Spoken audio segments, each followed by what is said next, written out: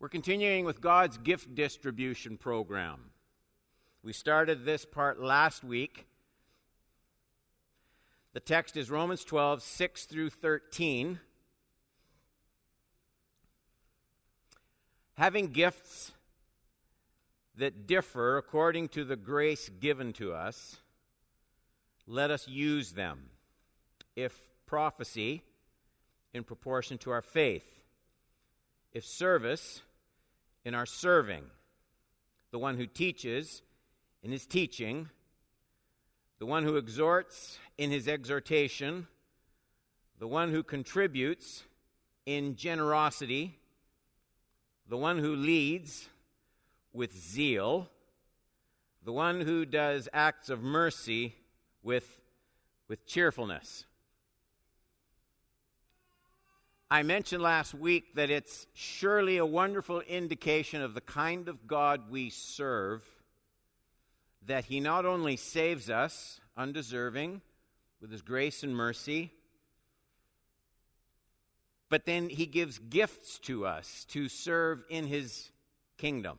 And we're meant to see, I think in that comparison, that any gifts we possess through the same lens. We see them through the same lens that we perceive our salvation. They're gifts given.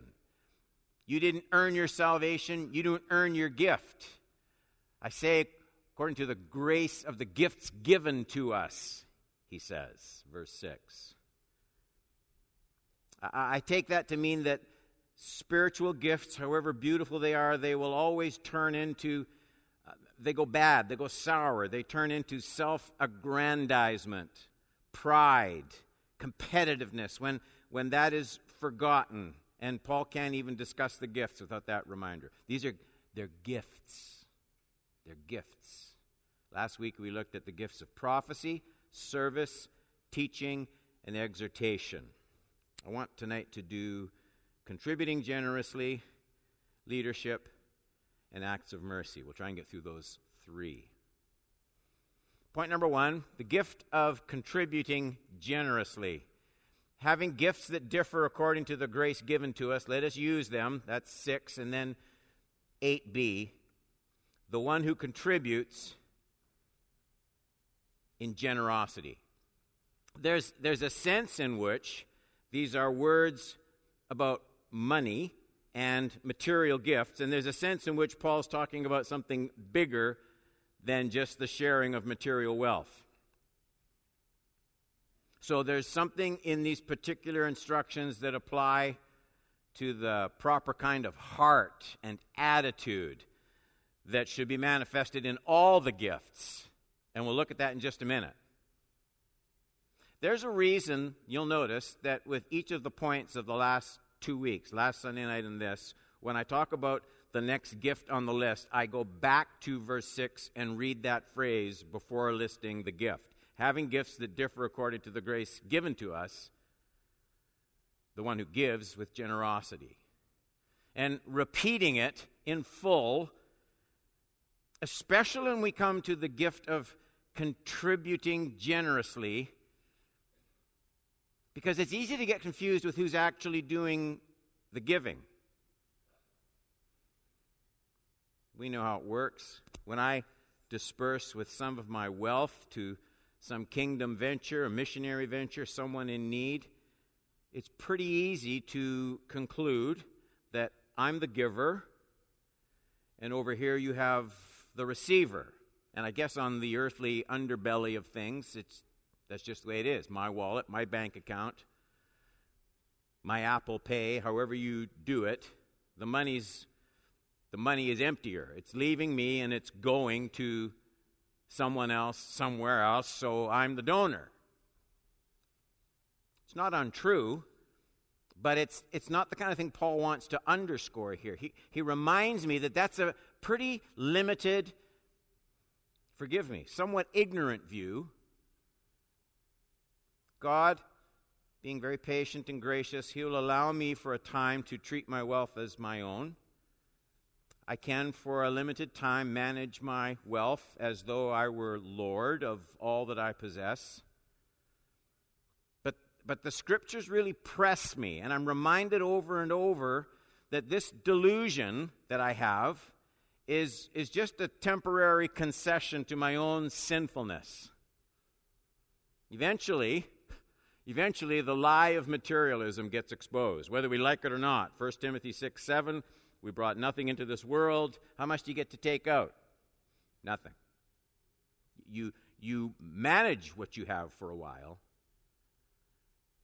You can't keep it.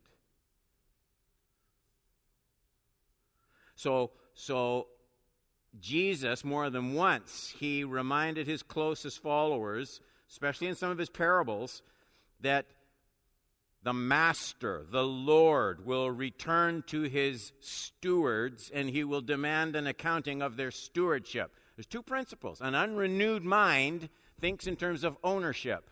A renewed mind thinks in terms of stewardship. There's the fundamental difference between a natural mind and a renewed mind.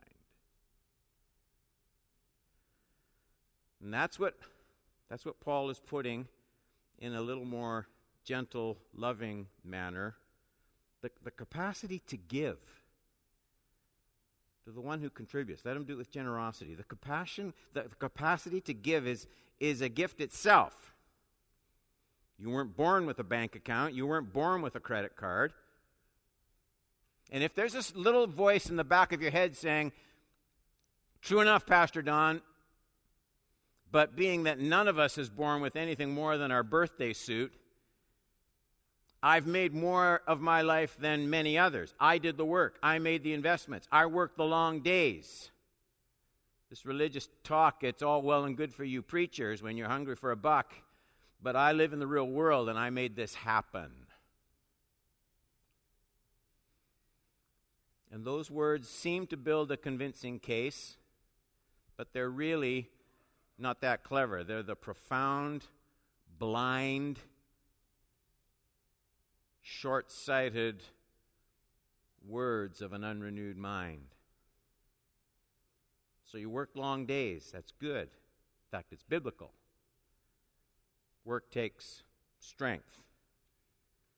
Did you also cause your own stomach to digest its food? And did you cause your blood system to carry nutrients to your body's muscles? Did you train your body to resist cancer? Did you, by your own efforts, stave off dementia or Alzheimer's so you could actually read and grasp the financial news of the day? Did you do something special by your own efforts so you didn't die in your sleep last night? Only a profound, proud fool would do anything but bow his or her head in the face of those kinds of questions. The capacity to give is nothing but a free, undeserved gift from a loving Creator and a redeeming Lord. And that's at rock bottom. To those who contribute, let them do it with generosity. There's something else here, though. Something else. I think we know that all Christians should be givers, right? I mean, the Bible teaches that. There's something about conversion in general that should turn all of us from inward to outward, like World Impact Sunday. There's nobody that should sit on the side and say, well, giving is just not my thing. It has to be your thing. Paul talks about that general kind of giving in Ephesians 4:28. Let the thief no longer steal, but rather let him labor, doing honest work with his own hands, so that he may have something to share with anyone in need. The point isn't that we were all thieves before our conversion. The point is that conversion makes the same change in all of us as it does for literal thieves. It turns us from the kind of corruption that pulls material goods inward to the kind of ministering heart that pushes material goods outward. But there are people, the text seems to indicate, they're called. There's a gifting. People whom God perhaps specifically prospers, and we're meant to ask, why does God do that? Why does God do that?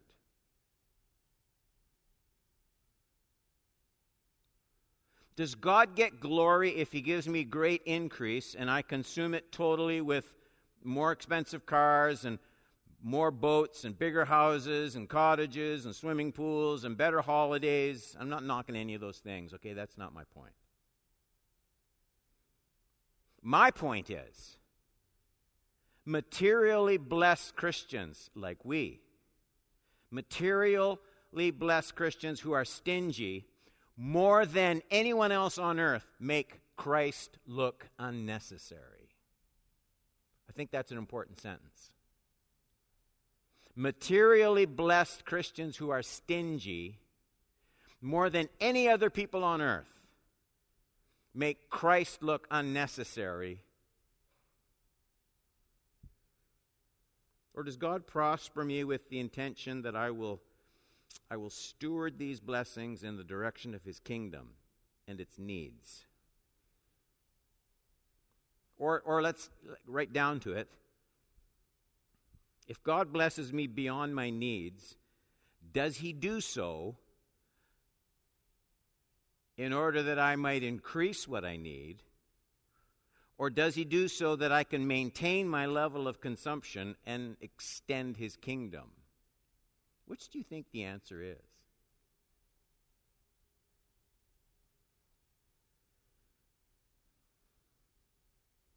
One final thought. I said earlier that there was a sense in which the instructions surrounding this gift about money, they're about money, and there's another sense that they're about something bigger. Paul has an interesting line in that 8th verse that he tacks on to this gift of giving with generosity. To the one who contributes in generosity. Some translations say simplicity. The word haplotes, the Greek word, it can refer to any act that is single, simple, sincerely focused, pure. So the generosity isn't to be, there's no mixed motives. My giving isn't to be polluted by the want of a platform or recognition.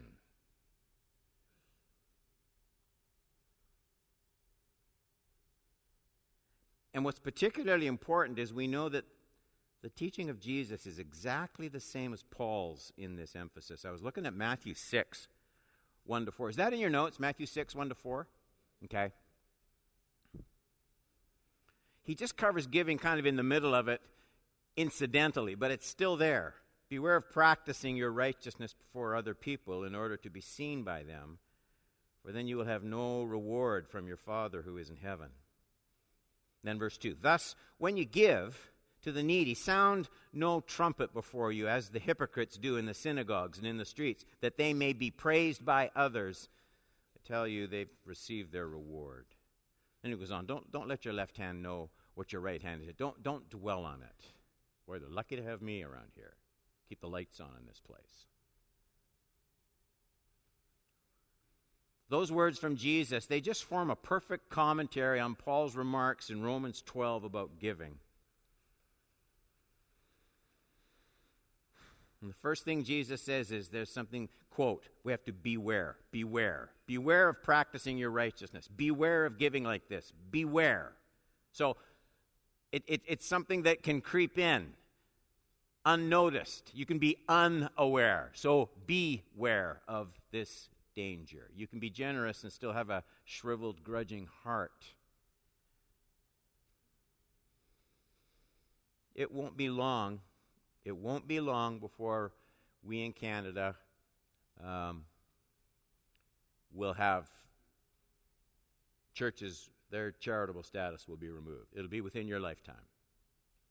You won't get anything for a sacrificial gift to missions. You won't get anything for your offerings to the Lord's work. What's that going to do to your giving? When the giving is just a straight gift and a straight out with nothing coming back. It shouldn't do anything if what Paul's saying is true. It shouldn't do anything. Let it be with generosity. Let it be joyful.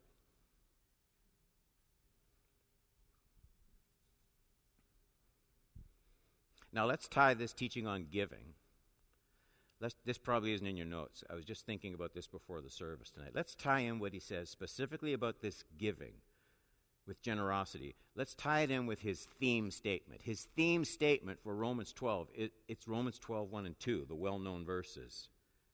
I appeal to you by the mercies of God. Present your bodies as a living sacrifice, holy and acceptable to God. This is your spiritual worship. Do not be conformed to this world. Be transformed by the renewal of your mind. That by testing, try this out. That by testing you may discern what is the will of God, what is good and acceptable and perfect. So it's God's goal, as we've been saying all along, Romans 12:2, God's goal is to unconform my life to this world. That's God's goal for you. You want to know the will of God for your life? I can tell you what God's will for your life is. His will is to unconform you to this world. That's his plan. Here's how this relates to giving. Acquisition is the hallmark of an unrenewed mind. Acquisition is the birthmark of a worldly mind. It's the fingerprints of a worldly mind. It's one of the very first things God wants to transform and unconform in my life. And that's why God blesses us materially, and then he places us in a church where there will be all sorts of kingdom needs manifested. So there's something I can suddenly learn to do to get covetousness out of my heart, to root acquisition out of my heart. Point number 2, the gift of leading with zeal. Having gifts that differ according to the grace given to us, let us use them. 8b, the one who leads with zeal. Zeal. Ministry does not come easy. Not any ministry. I'm not talking about just pastoral ministry. All forms of leadership. Ministry doesn't come easy even for gifted people, and that's why Paul describes the offering of our lives to the Lord, 12:1, as a sacrifice. People have to be recruited, they have to be motivated, they have to be nurtured, and in a church of any size, that takes leaders. There are places where we get hints of the diversity of the kind of leadership that there is in a church. We know verses like 1 Timothy 5:17, let the elders who rule be well considered of double honor, especially those who labor in preaching and teaching. And so when Paul says, especially those who labor in preaching and teaching, that clearly implies that not everyone in leadership has those particular roles. So there's lots of roles of leadership. Every ministry in the church takes some kind of leadership. And Paul tells us something really important about the way the Holy Spirit wants to equip and use leaders in the church. Leaders in Bible studies, leaders in children's ministries, leaders in the nursery, leaders among ushers, leaders among greeters, leaders in food distribution, leaders in coffee makers. The leader, any leader, Paul says, will have to keep his or her passion. It can't turn into just a job, just an assignment, just a task. And the reason for that is clear. Let me tell you something about at least one particular form of leadership that I know something about. Leadership always looks a lot more glamorous from someone else's perspective than your own. Any leadership. Everyone who's in some form of leadership knows their leadership role isn't quite what they thought it would be. It doesn't happen very often. Once in a while at a conference or something, I have a lot of friends, and you talk to people, and people I went to Bible school with, and once in a while someone will come up and, hey, Don, how's it going there in Newmarket? Wow, I bet you never dreamed, when you were in Bible school that you'd be pastoring a Big church like Cedar View. That must be something else. And I always want to say, yeah, it's something else. It's not what you're thinking. It's something entirely different than what you're thinking it is. And that's the way leadership works. Any kind of leadership. It looks great from someone else's shoes, someone else's perspective. There's 1,000 things that happen every month in a church that can wear you down. Paul says you have to keep your zeal. Keep your zeal. Keep in touch with the Holy Spirit. Everybody knows the difference between someone who's just glad-handing and marketing and doing religious schmoozing and someone who has the touch of the life and the joy of God and a calling in his or her role. Wherever you're leading in this church, keep your zeal. There'll be all sorts of things that will go wrong. Keep your zeal. There'll be all sorts of people who will criticize what you do. Keep your zeal. There'll be all sorts of people who will not thank you for what you're doing for them. Keep your zeal. 3. We're almost done. The gift of cheerful acts of mercy.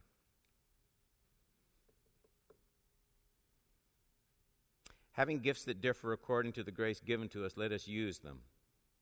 The one who does acts of mercy with cheerfulness. Here's how I want to wrap this up. I think we would all agree, you look on that list, and the things he lists, serving, exhorting, keeping your zeal, giving, showing mercy, they're things that we all are supposed to do. Like every Christian should do all those things. So in what sense does this gifting kick in?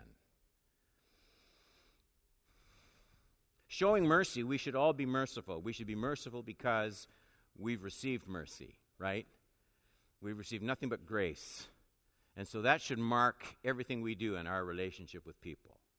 So there's no one in this room who can avoid the will of the Spirit in just being merciful people. But you and I both know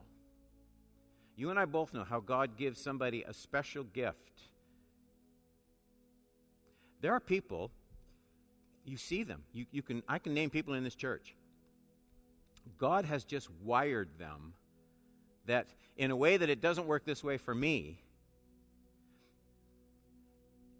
they are just drawn to anyone who needs mercy in a special way. They can't walk down the street without someone begging for money, and they can't walk by and not give them something. And God made them that way. They aren't just merciful. It is the delight of their life to find someone needing mercy and show it. And you know you're supposed to be merciful, and you are merciful. You're growing and showing mercy, but it's not the kind of thing that delights you the way it delights them. And so then you feel like, well, I just must be a crummy Christian. No, as long as you just keep plugging along showing mercy.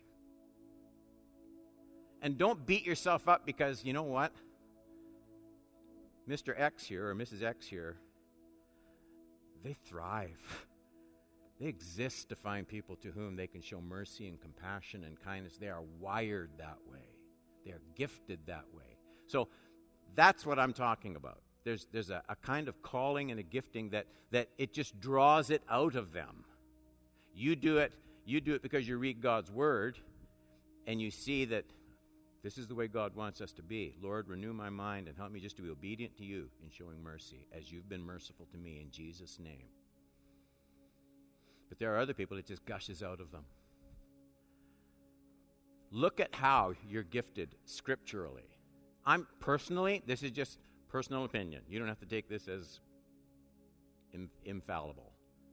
I'm not a big fan of books that have charts and analyzing different giftings and how to make this work and how to that work. I think if you start just following and serving the Lord with God's word in your mind and a prayerful heart, you'll see very quickly where God has placed you. Listen to the body of Christ. Talk to people around you. Try, step out, do something. And in all of it, as you follow the Lord and the leading of His Spirit, you'll find your calling. You'll find your calling. And everyone said?